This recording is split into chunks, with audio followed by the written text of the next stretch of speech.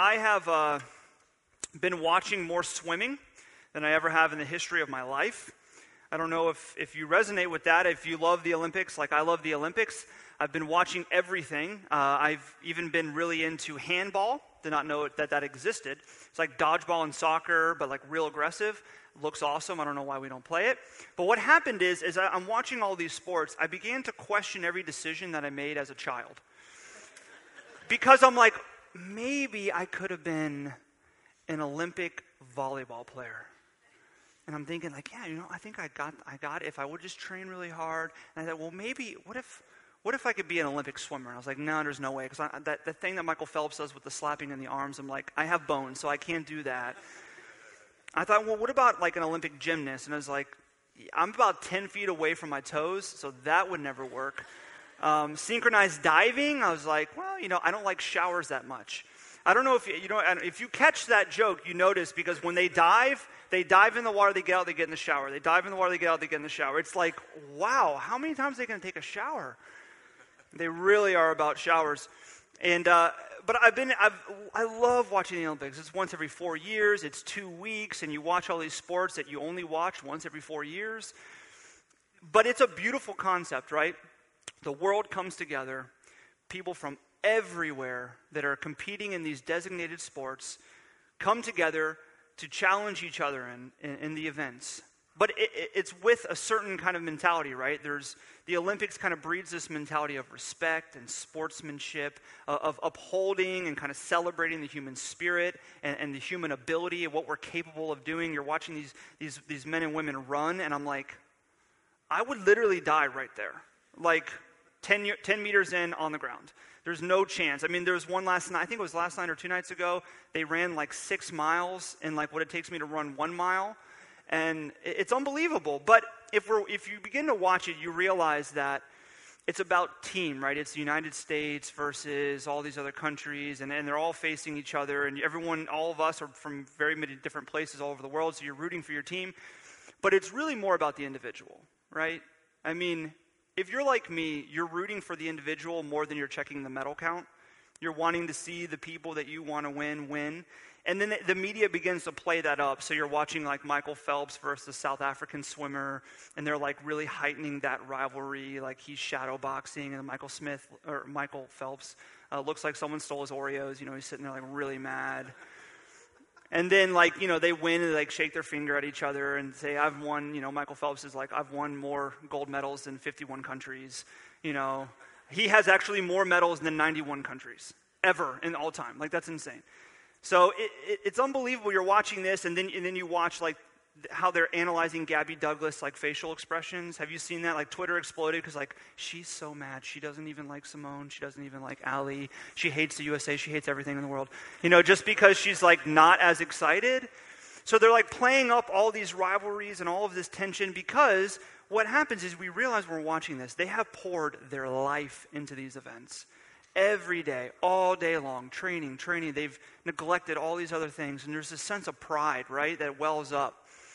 And we're okay with that. I mean, I've noticed, like I said, that I'm cheering for the individual more than I am for the country. And we're okay with pride. We tolerate it, we accept it, but it's not moving. It's not powerful in the same way as humility. If you saw, I think it was 2 nights ago, when Simone Manuel won the gold, the first African-American swimmer to ever win gold in swimming, her reaction was powerful. And it wasn't just because she won gold and she was really excited because she's been training forever and 4 years and she finally won gold and that's all she's ever wanted. It's not just because of that, right? You could tell when she won that she realized that it was bigger than her. You could almost realize that she's thinking about all the other swimmers before her and all the other swimmers after her that maybe never thought it would be possible or wondered whether or not an African American would win gold in swimming, and she did it. Here's what she says right after. She says, "This medal is not just for me. It's for some of the African Americans who have been before me and have been inspirations. I hope I can be an inspiration for others. This medal is for the people who come behind me and get into the sport."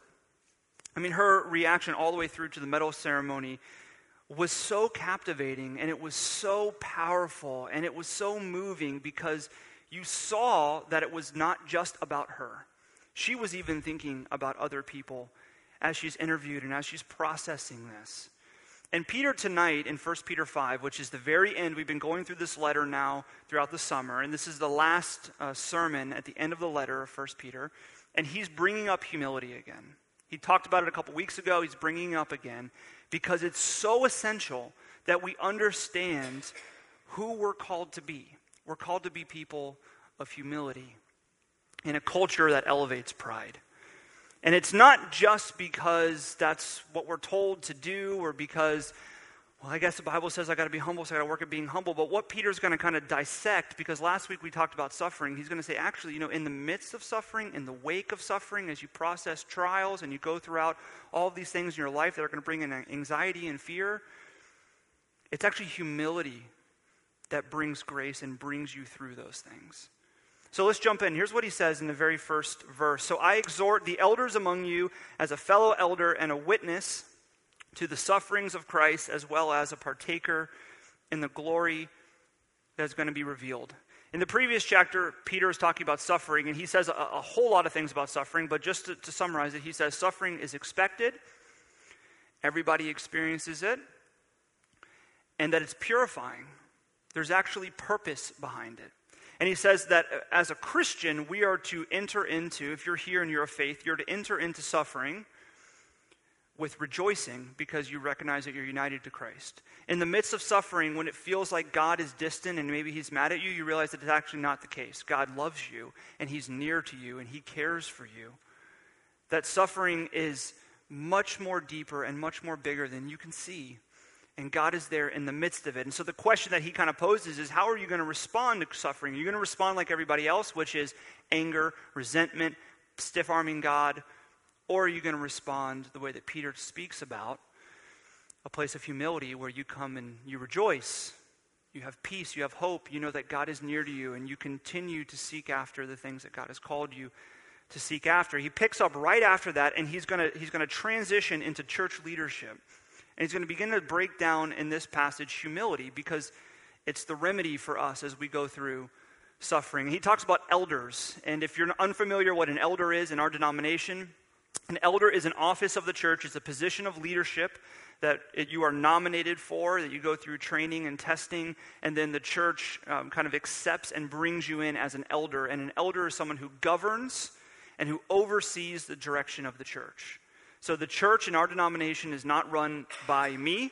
It is run by a board of elders, a committee. It's called a session of elders that come together. They pray for, they think, they process, and they guide the church. In our church at Crossbridge Brickell, we don't have any elders here besides me. So we're under the leadership of Crossbridge Pinecrest, who has elders. But we do have deacons. We have wonderful deacons.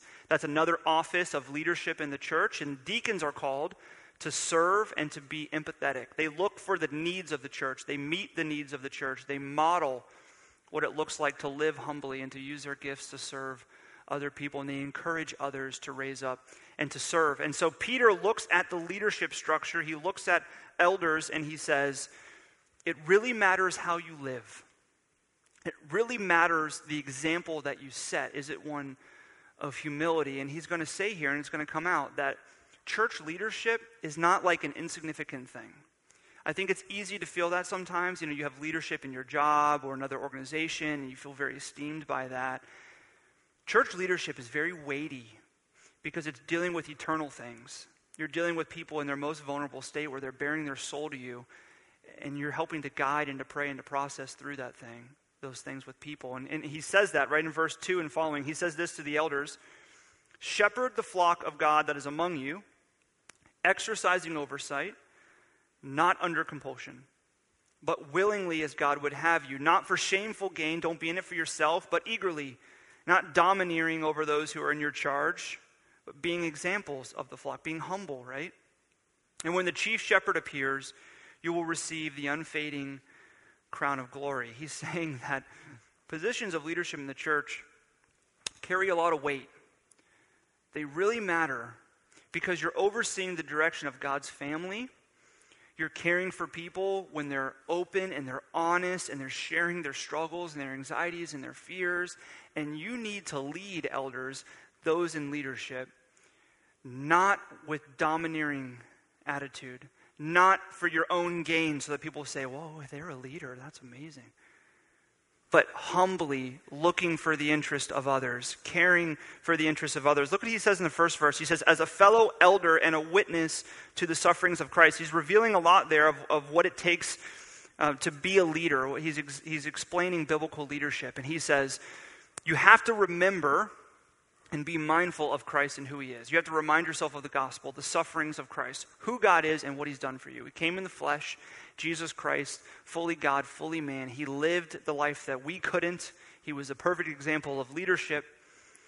He sacrificed himself for others. He thought of others before he thought of himself, to the point where he was willing to give his life up for us. And then he proved his victory 3 days later when he rose. You to remind yourself that biblical leadership involves suffering and sacrifice because it's oriented to thinking about other people. But he's also drawing you to the darkest moment in his life. Do you remember what happened during the sufferings of Christ for Peter? Peter says, I was a witness to the sufferings of Christ. And he's not saying like, yeah, I was there, you should really listen to me. I was really stand up. I was a model. I was a great example. Then that was the worst point in his entire life. When Christ began to suffer, what did Peter do? He ran away. He denied that he knew him. He sought to protect his own image, to care for his own comfort. He denied him 3 times. He said, I will never do that. I'll never do that. Denied him 3 times.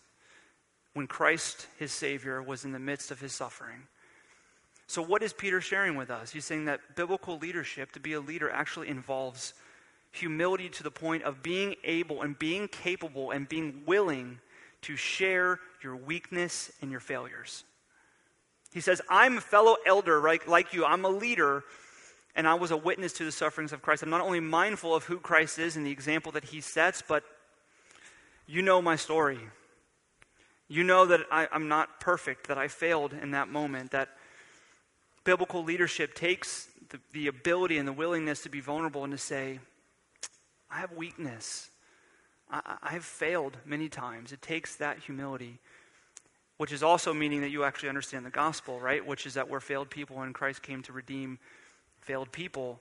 So leadership takes humility, it takes sacrifice, and he begins to emphasize this in verse 5. He says, likewise, you who are younger, be subject to the elders, clothe yourselves, all of you, with humility to one another, for God opposes the proud, but gives grace to the humble. He's saying just like the elders are called to be humble and to serve in that fashion, to think of others before they think of themselves, not for shameful gain, not domineering, being willing to bear their soul and their weaknesses and their failures, so you too, those who are younger, are to submit and be humble. And he literally is meaning those who are young. I don't know if you can kind of connect with this, but when I was young, I thought nobody knew anything, right? When you're young, you're like, my parents, they're just like, how do they even raise me? They don't know anything, right? And then as you get older, you realize that other people actually know things, and they know a lot more things than you. There's like, people can understand things that you can't, that's possible. And so he's saying that when you're young, maybe actually physically young, or maybe you're immature, you think that you know everything. You make the little A anarchy sign with a circle on your notebook in school. You don't even know what that means, but it seems cool, so you draw it. He's saying that when you're young, you think that you know everything, that you think that you're in charge, you're in control, you have it all. But as you get older, you realize that, no, actually, I don't. I'm able to submit. I'm able to listen. And he says those who are young need to do that. But not just those who are young. He says, clothe yourselves, which actually should start a new paragraph. So you can maybe push it down there in your Bible if that's possible. All of you, clothe yourselves, all of you, with humility towards one another, for God opposes the proud, but gives grace to the humble. We talked about humility a couple weeks ago, and C.S. Lewis has a quote that we shared then, and we'll share it now because it's one of the greatest quotes on humility. He says, true humility is not thinking less of yourself. It's thinking of yourself less. So he's looking at everybody. He's saying, young, old, rich, poor, leader, not leader, men, women, you're to clothe yourself with humility. If you're gonna lead, you need to be humble. If you're young, you need to be humble. All of you, all of us, are to seek to be humble. Paul explains it like this in Philippians 2. He says, do nothing from selfish ambition or conceit, but in humility count others more significant than yourself. Let each of you look not only to his own interest, but also to the interest of others, that we are all called to be humble, for God opposes the proud, but gives grace to the humble. And we're okay with this, right? We tolerate, we accept, and we actually elevate humility in our culture. We say it's a good thing. We understand that it's a virtue. When we see it, it's moving and powerful, like you see in the Olympics, or maybe somebody in your office, or a friend, or a spouse. When you see humility, it's powerful, it's moving, we like it. But it's so much easier to be proud. It's so much easier to be consumed with pride and to be about yourself, is it not? It is. And so what happens is, because we're okay with pride as well, and we actually promote it, we begin to give ourselves permission to live according to our desires. So we justify our actions, even if they disadvantage and hurt other people, because there are actions to get the life that we want. We have this life that we want, that we're running after, that we want to see happen, because if we're going to have a good life, it has to look like this. And so if we affect, or if we hurt, or if we disadvantage other people in the process, it's okay, because I'm running after the life that I want. You may not say that and admit that, but that's the truth, right? And it comes out because whenever somebody comes to challenge you or to criticize you, what is our natural response? It's their fault, right? Think about it. If someone disagrees with what you value, we typically think, man, they're so ignorant. They're intolerant, they're narrow-minded, because they disagree with what I value. If we pursue success so feverishly that it affects our family, we think, you know what? They don't understand. They're being ungrateful. I'm trying to provide for them this life, and they're being ungrateful.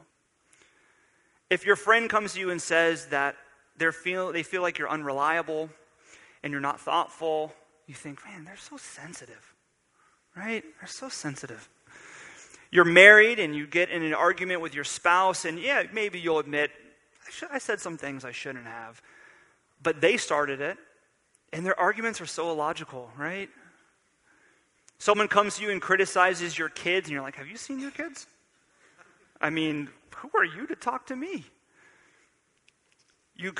Someone in the church, they continue to encourage you to be generous and to serve, and you think to yourself, listen, you guys in the church, you need to understand the real world, okay? We got jobs, we got all these other things to do. Back off, I do enough. Right? People come to us, and they challenge us, they criticize us, or they rebuke us, or they any way that pushes against the life that we want to live and that we've decided to live, and what do? Who are you to say that? Or we look at them and we name all their faults. See, when you're focused more on somebody else's faults than your own, especially when somebody comes to you and challenges you, that's pride. We live in an unbelievably narcissistic culture. We are the selfie generation, right? I mean, we have selfie sticks that go like 45 feet high. Jessica and I were on a vacation a couple years ago, and this is not a lie. We saw a guy with a selfie stick, and we counted. In 1 minute, he took over 45 pictures. And it was like, how many angles do you need, bud? I mean, it's like him on the ground, but he just wanted that perfect picture. You know, you're out, and you're thinking about Instagram, and you're like, you know what, there's only 4 people here, but I need to make it look like it's really cool. So I'm going to take this picture where it looks like I'm at this crowded party so that everybody on the other side of the screen is like, man, they're having so much fun, they're so cool. And you're like really actually bored. See, this is who we are, right? And I'm not knocking social media. It has a lot of positive aspects to it, but it can be a venue for boasting, right?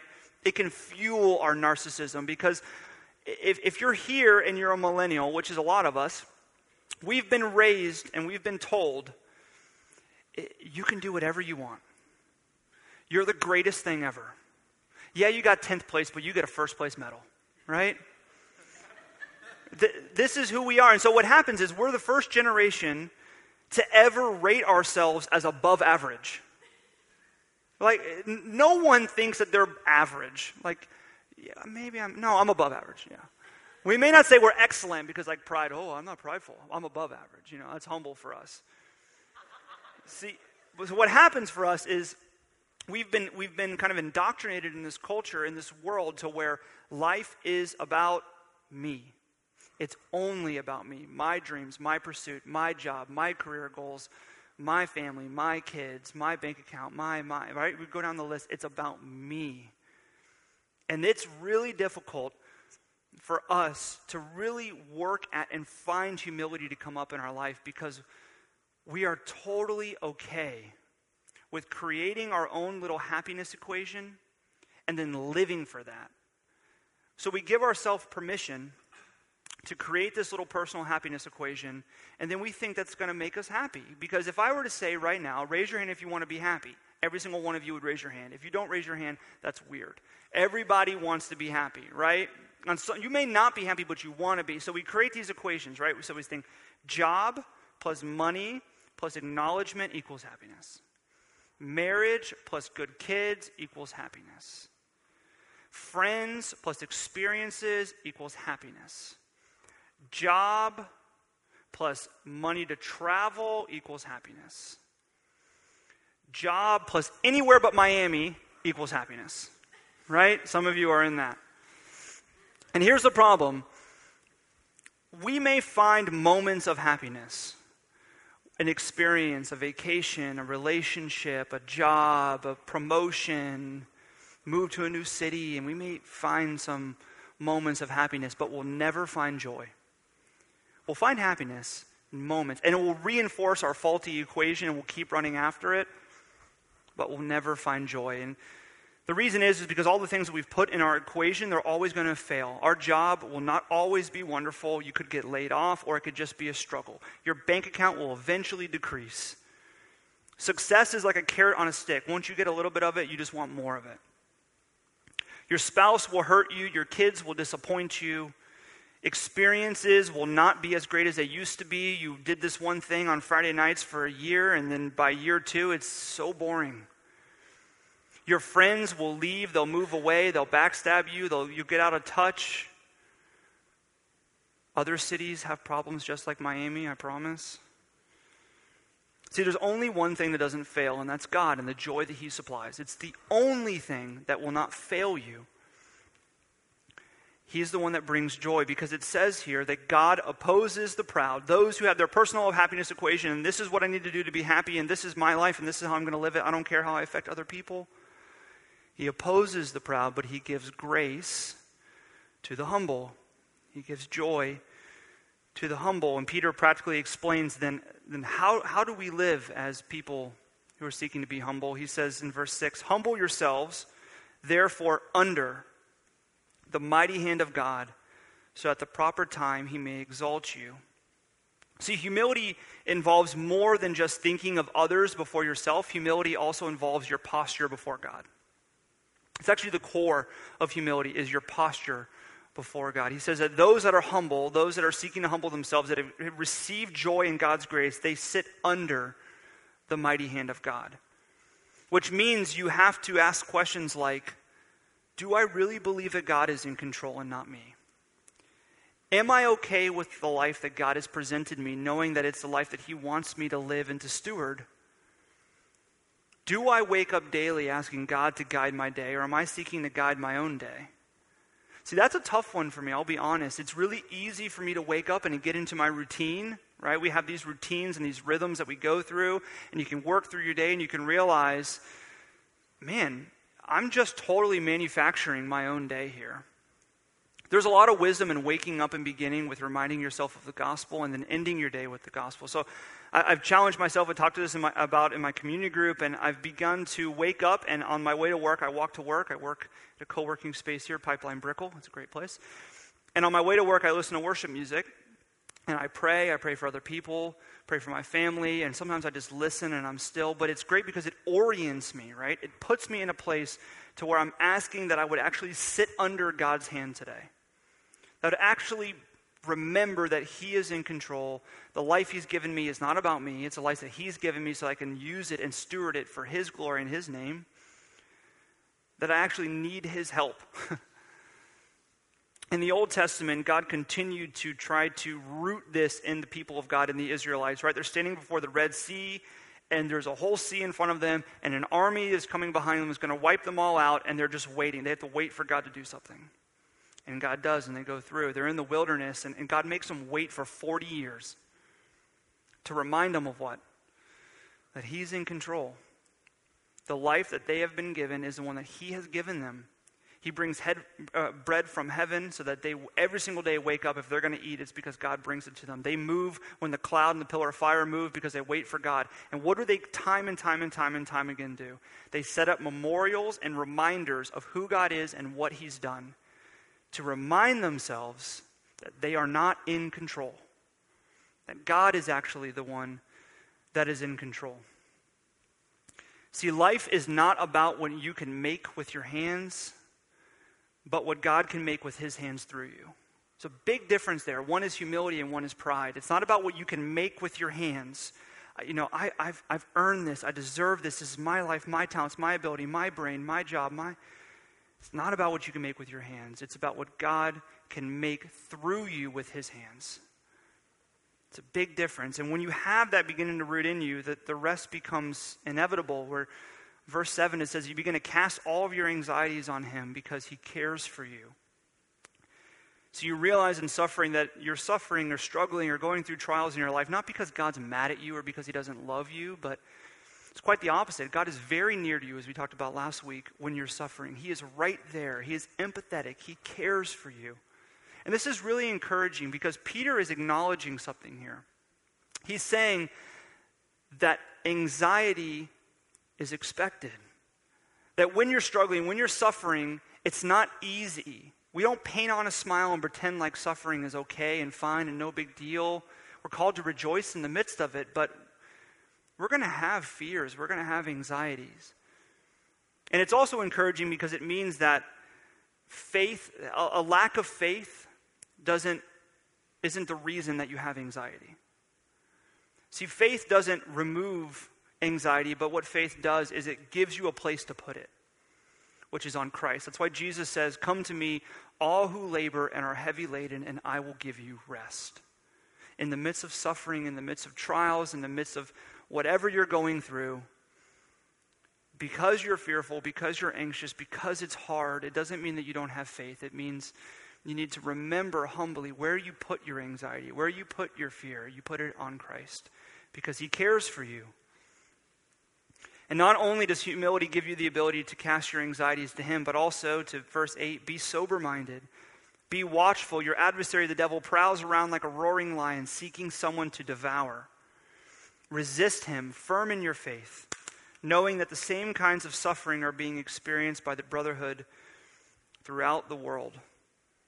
He says, be watchful, resist the lies of the devil, stand firm in your faith as you work through and process suffering. And this takes humility because it takes you acknowledging that your life is not about your desires. Your life is not about squeezing out every little ounce and drop that you can. It's not about fulfilling all the things that you think will make you happy. It's not about your personal happiness equation. Actually, it's about living for the life that God has defined. And that those thoughts where we begin to think that, when we begin to think that life is all about us, or we create these personal happiness equations, or we begin to resist any kind of criticism or rebuke because we got it, we know, I know what I'm doing here.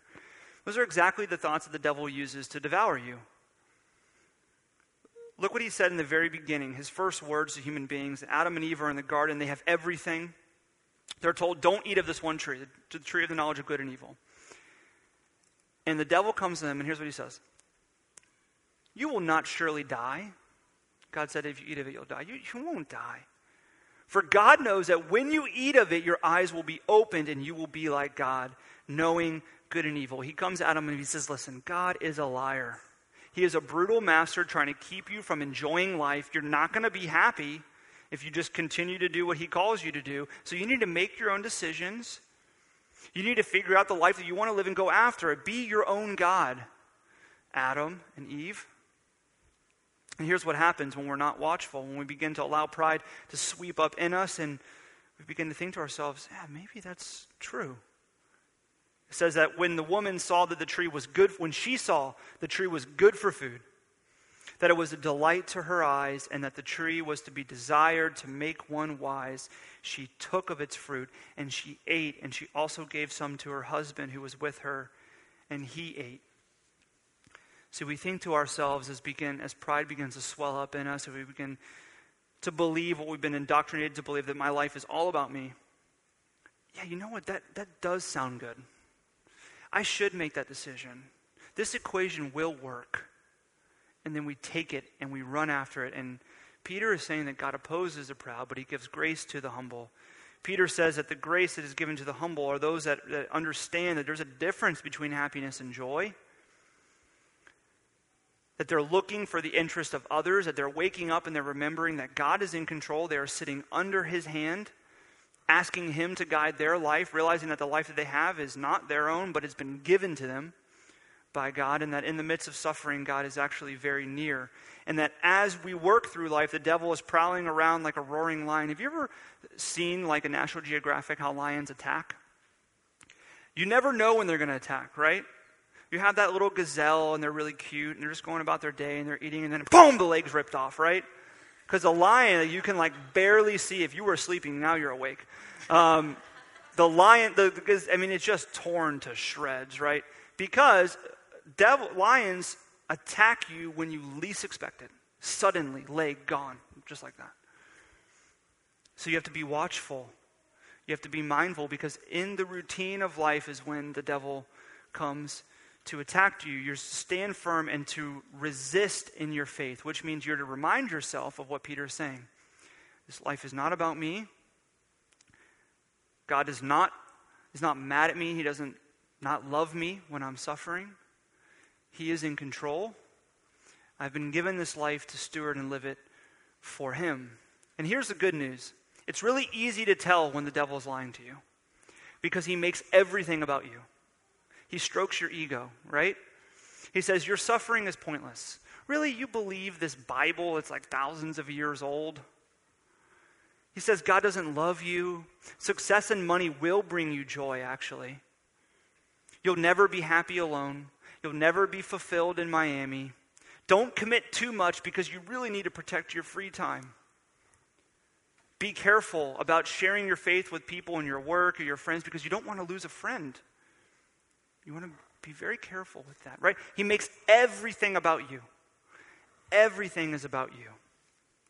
And God's word says that your life is about him. There's a big difference between the two. He says that God's word says that joy is found in him, purpose is found in him, suffering is not meaningless, it's actually purifying, and God is very near to you in the midst of it. That God loves you just as you are. And look how Peter ends this section, wrapping all of this up. He says, and after you've suffered a little while, the God of all grace, who has called you to his eternal glory in Christ, will himself restore, confirm, strengthen, and establish you. The God of all grace, the one who has given you undeserved favor. That's what grace is, undeserved favor. You didn't do anything to deserve it. He gave it to you. He has called you, meaning pride tells us that we had something to do with it. And Peter says, God has called you. He did the action.